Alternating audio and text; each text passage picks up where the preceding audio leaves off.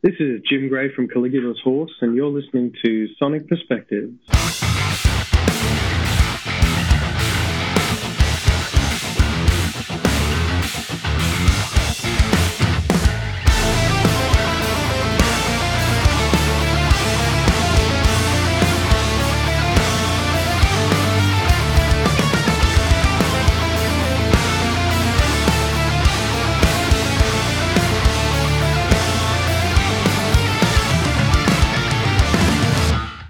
And welcome to another interview from Sonic Perspectives. My name is Samantha, and today I am joined by none other than Jim Gray of Caligula's Horse.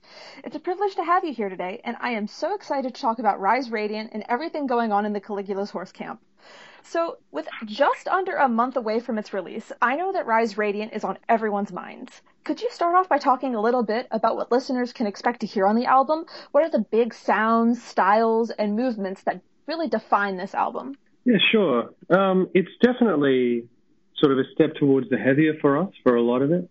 We were super excited to be able to sort of capture all of the diversity of our sound across, a single album. I think Sam put it best recently when we did sort of like a track-by-track breakdown of the entire album.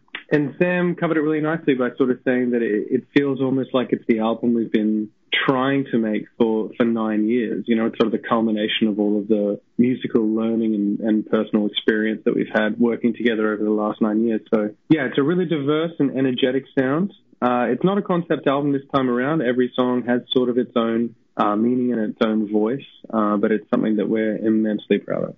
So given that this isn't a concept album where In Contact definitely leaned into that more heavily, what are the main themes that we're seeing on Rise Radiant? What can listeners expect?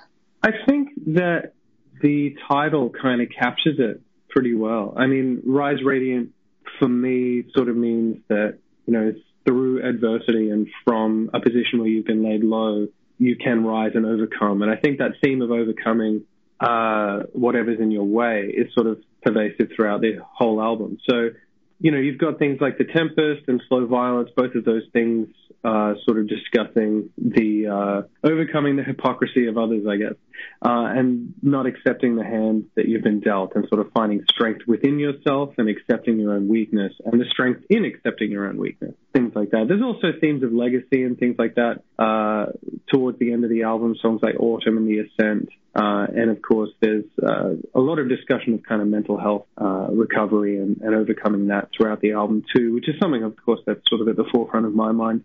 The album itself, we really wanted it to be a lot more direct emotionally than our previous work. And by that I mean, like, part of the reason it's not a concept album is because we definitively wanted to avoid, the facade of someone else's story to kind of soften the blow of us expressing ourselves as though we were kind of afraid of it.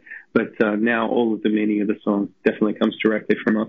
Caligula's Horse is such an emotionally driven band, and it's really interesting to see how you've approached this. Now, as a listener, I've noticed that your albums have almost alternated in a light and dark thematically. We have this lighter, whereas In Contact was darker, and then Bloom was brighter again, and so on and so forth. What is this give and take like as creators between this light and this darkness, and what you want listeners to experience? I think part of the reason between that kind of dichotomy is to highlight the fact that neither one comes without the other. And I know that that's almost a cliche at this point, but in terms of an emotive quality, we never wanted to write music that was abundantly sad, or something that is, entirely over the top, saccharine, kind of happy. All of the brightness in our music and all of the color in our music is touched with the existence of a shadow and vice versa. I think mostly, even with songs like Firelight from Bloom, that's quite an emotional song and it's quite a heart on the sleeve kind of song, but it's still nested within that fragility of the human experience, how temporary we are and all of that. So I think a lot of that is captured in Rise Radiant as well. Aside from just thematically, going heavier on Rise Radiant, how did you balance that, I guess, more cheerful sound with this kind of almost stripped down, more aggressive musical feel? I think keeping in touch with the sort of energy of it. I mean, even when it does get super heavy, like I think the song Valkyrie is an example of sort of one of the more extremely sort of I suppose, monochromatic, dark, kind of heavy moments on the album. Even then, the chorus is very melodic and it feels very uplifting. And of course, the message is uplifting as well. I think that Sam's ability to create a musical journey that is colorful and has vibrance and it grows throughout, so it has a lot of variety throughout it. I think that really highlights that dark versus light, shadow versus color kind of situation. Is there a particular track you find most definitive of Rise Radiant sound, as in like the one track that really stands out as the defining track?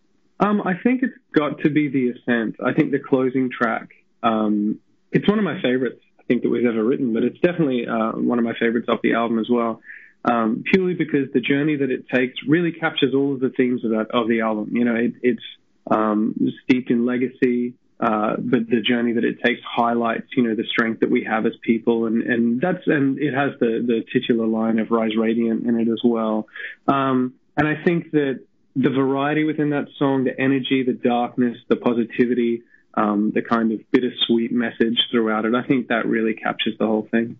I would definitely love to keep talking about The Ascent, because this is the second album we're seeing this huge, epic closing track that has a lot of emotion. It balances that light and that dark, and I'm sure that people are going to be comparing this to Graves. Where do you see this being different from Graves, and is there a particular reason that you lean in the direction of these long closing tracks 2 albums in a row?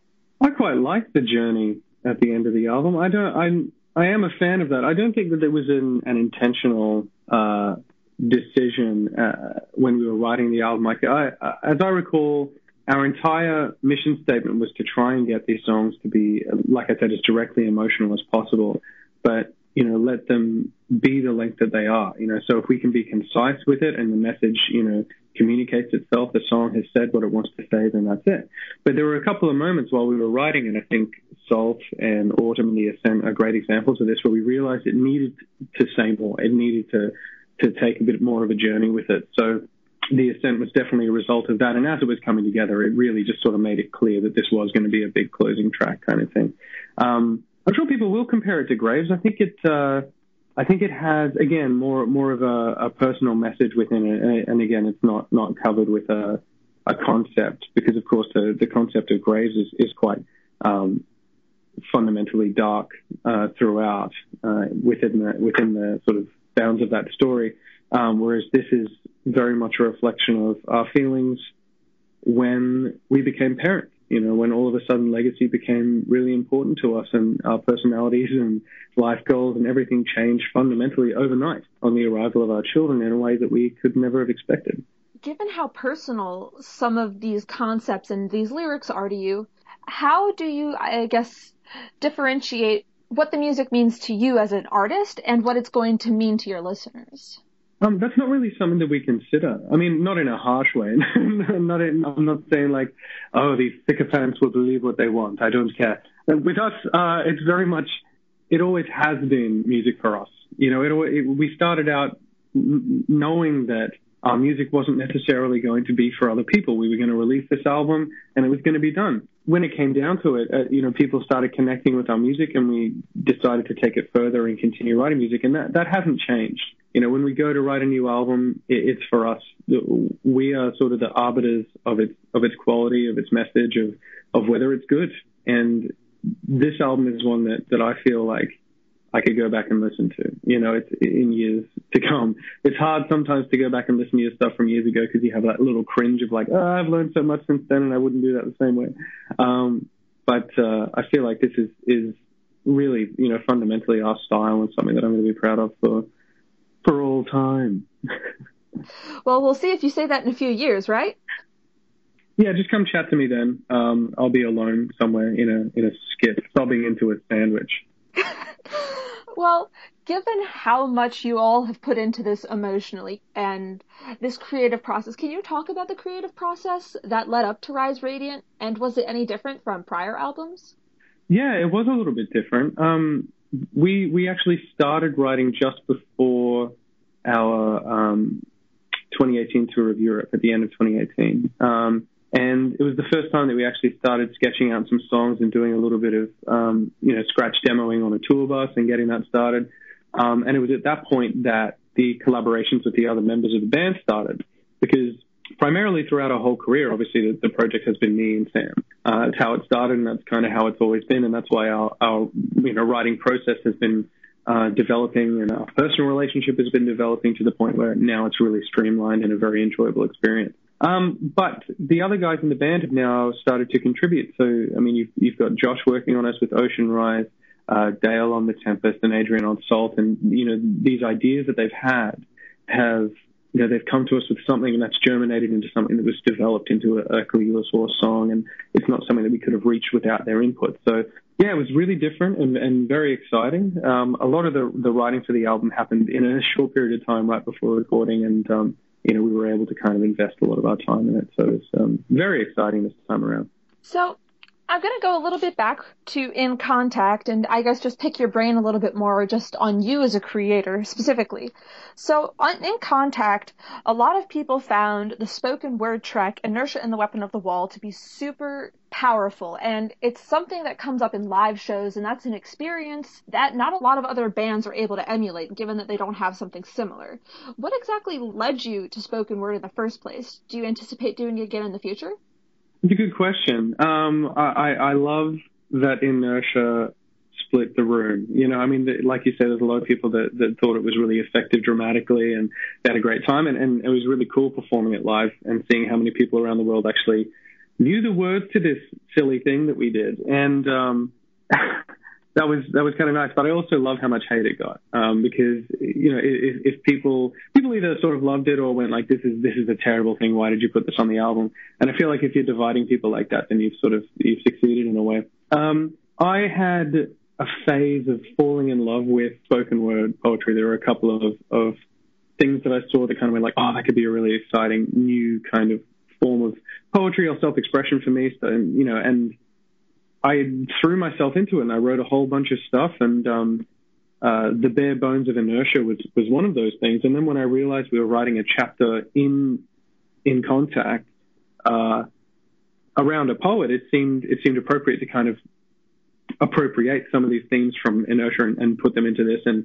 it fit perfectly. And I was able to kind of shape it and remove all of the unnecessary fluff that I'd written in this draft, and kind of weaved it into Ink's story, and I was extremely happy with it. And again, playing it live and that transition into the Cannon's Mouth is always a real buzz for me, for sure. I really can't see us doing it in the future. I can never rule stuff out, because if it tickles our fancy, then it tickles our fancy. But right now, because it's not, a conceptual work that kind of invites poetry into it, I can't imagine us doing it again. But the things that I learned from throwing myself into that world have definitely changed the way that I approach the lyrics on Rise Radiant. So that's sort of another point of difference there between our previous work, is that there's a lot more of what I would describe as like evocative spoken word style lyrics throughout.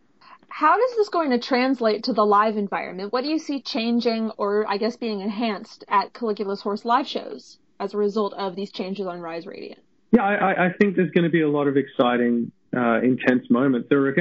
As Sam and I were writing, particularly Valkyrie, there was sort of a moment where we're looking at it and just going, man, this is gonna crush live. We gotta tone it down, man. And it was the same with The Tempest, where you're listening to it and just going, in a live setting, this is going to be a hell of a lot of fun for us, and a really kind of amped up experience for the audience. The more adventurous songs like Salt and The Ascent, I just love performing songs like that live when we get a chance to. A lot of the longer ones sort of take a bit of a back seat when we're putting a set list together, particularly if we're traveling to a new place, like when we eventually get to the United States after sadly having to postpone our tour in May. We'll be playing a lot of music from the back catalogue, so a lot of the longer songs sort of don't end up fitting within a time frame. So it's a real privilege to be able to play the longer, kind of more textured songs like Graves and things like that. So I'm really looking forward to bringing The Ascent in particular into the live catalogue. I was lucky enough to catch you guys at Prog Power USA, where I did get to see Graves perform live, and just seeing those long songs that are so ambitious performed live is just such an incredible experience. And it's a huge shame that your guys' North American tour has been canceled, and tours in general are put on hold. So I guess looking to the happier side of that, when you do eventually make it to the States, what are you most looking forward to? I think meeting more people, to be honest. There's a lot of, like, I'm going to be perfectly honest here. There's a lot of trepidation going to the United States. A lot of what we see from Australia is, like the worst of news. We don't get, local positive stories of things that are happening. And a lot of what I've learned from America is an exaggerated sort of form of itself. And so going to Atlanta, I mean, our only trip was to there, was kind of really insightful moment where I met all of these people and just sort of went like, oh, this is what the real America is like. This is what Americans are like. And that was a real treat. So I think I'm looking forward the most to being wrong about America and Americans and meeting more people. And you did touch on it a little bit. You said you're really going to draw on that back catalog. When it comes to building your new set list, which songs, other than The Ascent, are you most looking forward to performing off of Rise Radiant? That's a good question. I think Slow Violence has to be the top, I think, for me. Just like, it's not as heavy as stuff like The Tempest or Valkyrie, for example, but Slow Violence for me, it's got a really strong message. It's something that I feel very, very strongly about. I love singing the chorus. It's a really fun treat, and it's got a lot of opportunity for people to have a little sing along, which again, that's one of my favorite things live, when you get that reflection of people that know the music, that it means so much to them, and they're just belting out every song with you. I think Slow Violence is a really good opportunity for that. So yeah, I'm looking forward to it. So I guess stepping back a little bit to some projects that you've done that aren't Caligula's Horse related. So obviously, I'm sure people never let you forget this, your time that you spent in Arcane. And it's been about five years now since the double album Known Learned was released. Can you talk a little bit about what it was like being in that project, how it was different from Caligula's Horse, and I guess just the ambition it took to take on a project that large? Well, it was we were a lot younger. Yeah, we could get away with a lot more. I'd been in Arcane for about 10 years at that point. It was a band that, I joined and kind of started when I was 17. I remember playing shows with Arcane, before I was allowed in the venues that we were playing, technically speaking. And, it was a long time coming, that album. That was the project where all of us, at the time, had developed our sort of style, or it was the beginning of the development of our style. So I go back to the early Arcane stuff from like the late 2000s and sort of go like, I don't know, man, I would have done that very differently. That's and a perfect example of one of the things I mentioned before.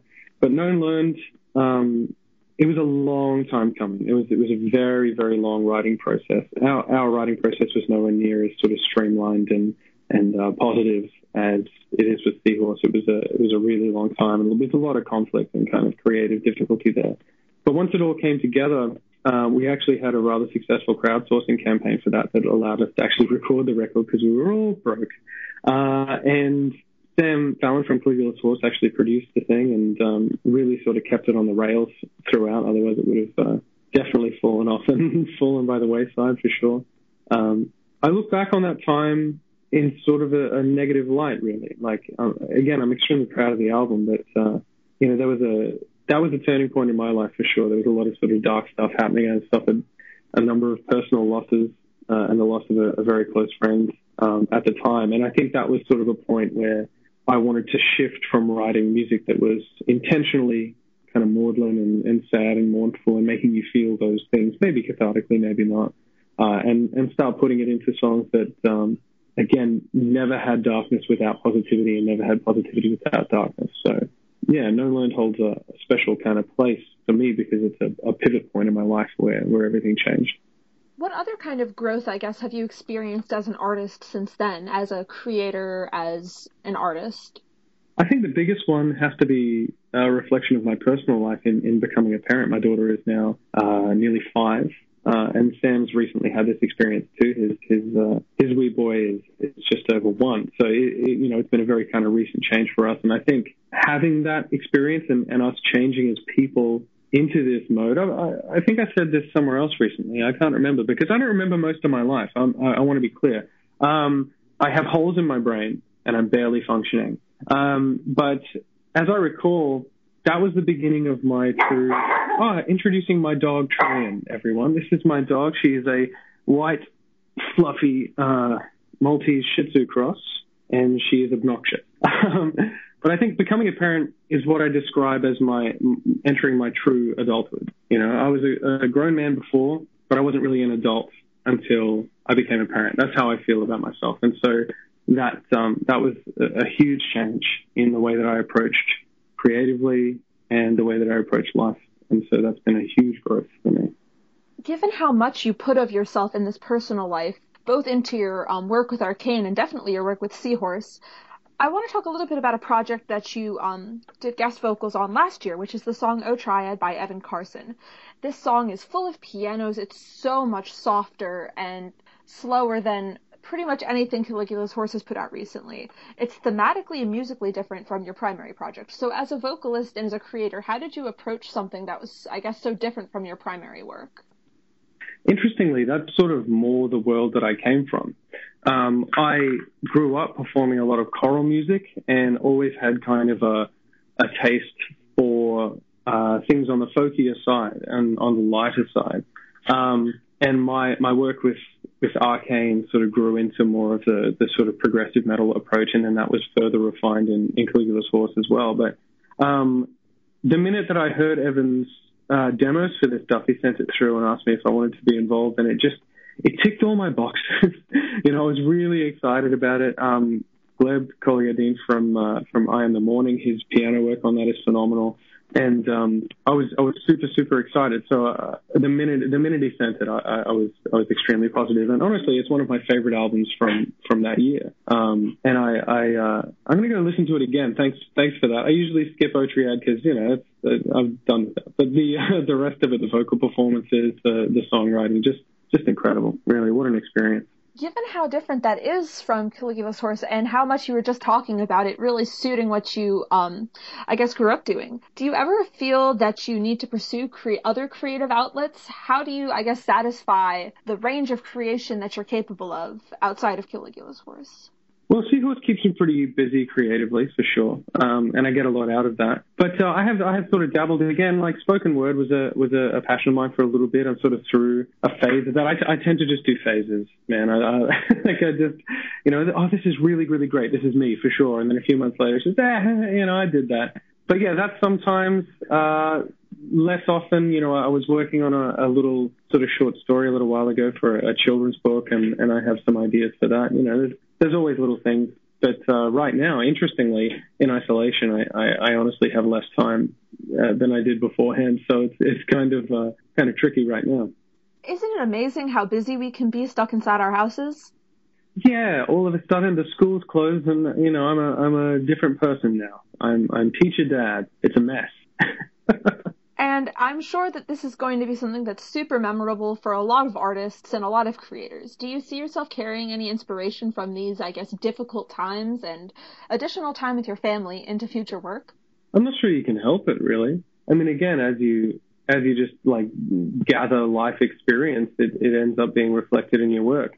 I can't imagine myself writing a song about isolation or about, the world situation. I tend not to do that. My approach to things is a little broader than writing something specific that has a meaning that I sort of shove down your throat. I have no idea. I mean, all of the experiences we've had touring over the years and seeing more places in the world and just becoming more worldly and older and more mature in general, I think that has definitely shaped how we write. So, I can't rule it out, but it definitely won't be a literal approach to this. So I guess just to wrap up, given that this is your 5th album, you are someday, eventually, hopefully going to make it to the United States, and it seems that you guys are getting bigger than ever. What do you see as Caligula's Horse's next big milestone? Like, what's the dream? What's the goal here? Like, reach for the sky. What's the goal? Well, I sort of stopped doing the long-term kind of adolescent fantasy kind of thing some time ago. We never really had global aspirations for the band. Again, like the music was for us. So even the fact that we're doing what we're doing now and the fact that you and I are chatting right now is fairly absurd. But I think if I'm looking at the next big thing, the thing that excites me the most is doing a tour of the United States. I think that's why it was so personally disappointing that we had to cancel or postpone. We are looking at January, February 2021, by the way. That's sort of fingers crossed is where this thing's going to land. But, if you're talking about adolescent fantasy, like that's something that, you're a teenager and you're like, yeah, man, my band's going to be me. It's going to be famous, and you think about touring the US, and that's something that I've been really looking forward to. So, I guess that's the next big thing. And then who knows after that. Awesome. Well, that does sound like a great next step. And I'm sure, and everyone here in the US is eagerly awaiting your arrival. Well, we're excited to be there. I'm sure it's going to be a treat for us. And again, I want to learn about America, the real America. We're out there, I promise. Thank you so much for the opportunity to speak with you about this album. And I really hope that you have a great rest of your day and enjoy your time with your daughter. Thanks, Samantha. Cheers for that. I appreciate it. Take care. Bye-bye. You too. Bye now. You just heard an interview with Jim Gray from Caligula's Horse. Rise Radiant will be released on May 22nd. For more interviews like this one and other daily content on all things rock and metal, make sure to follow Sonic Perspectives on Facebook and Twitter, and subscribe to our YouTube channel. To close out today is the first single from Rise Radiant. This is The Tempest.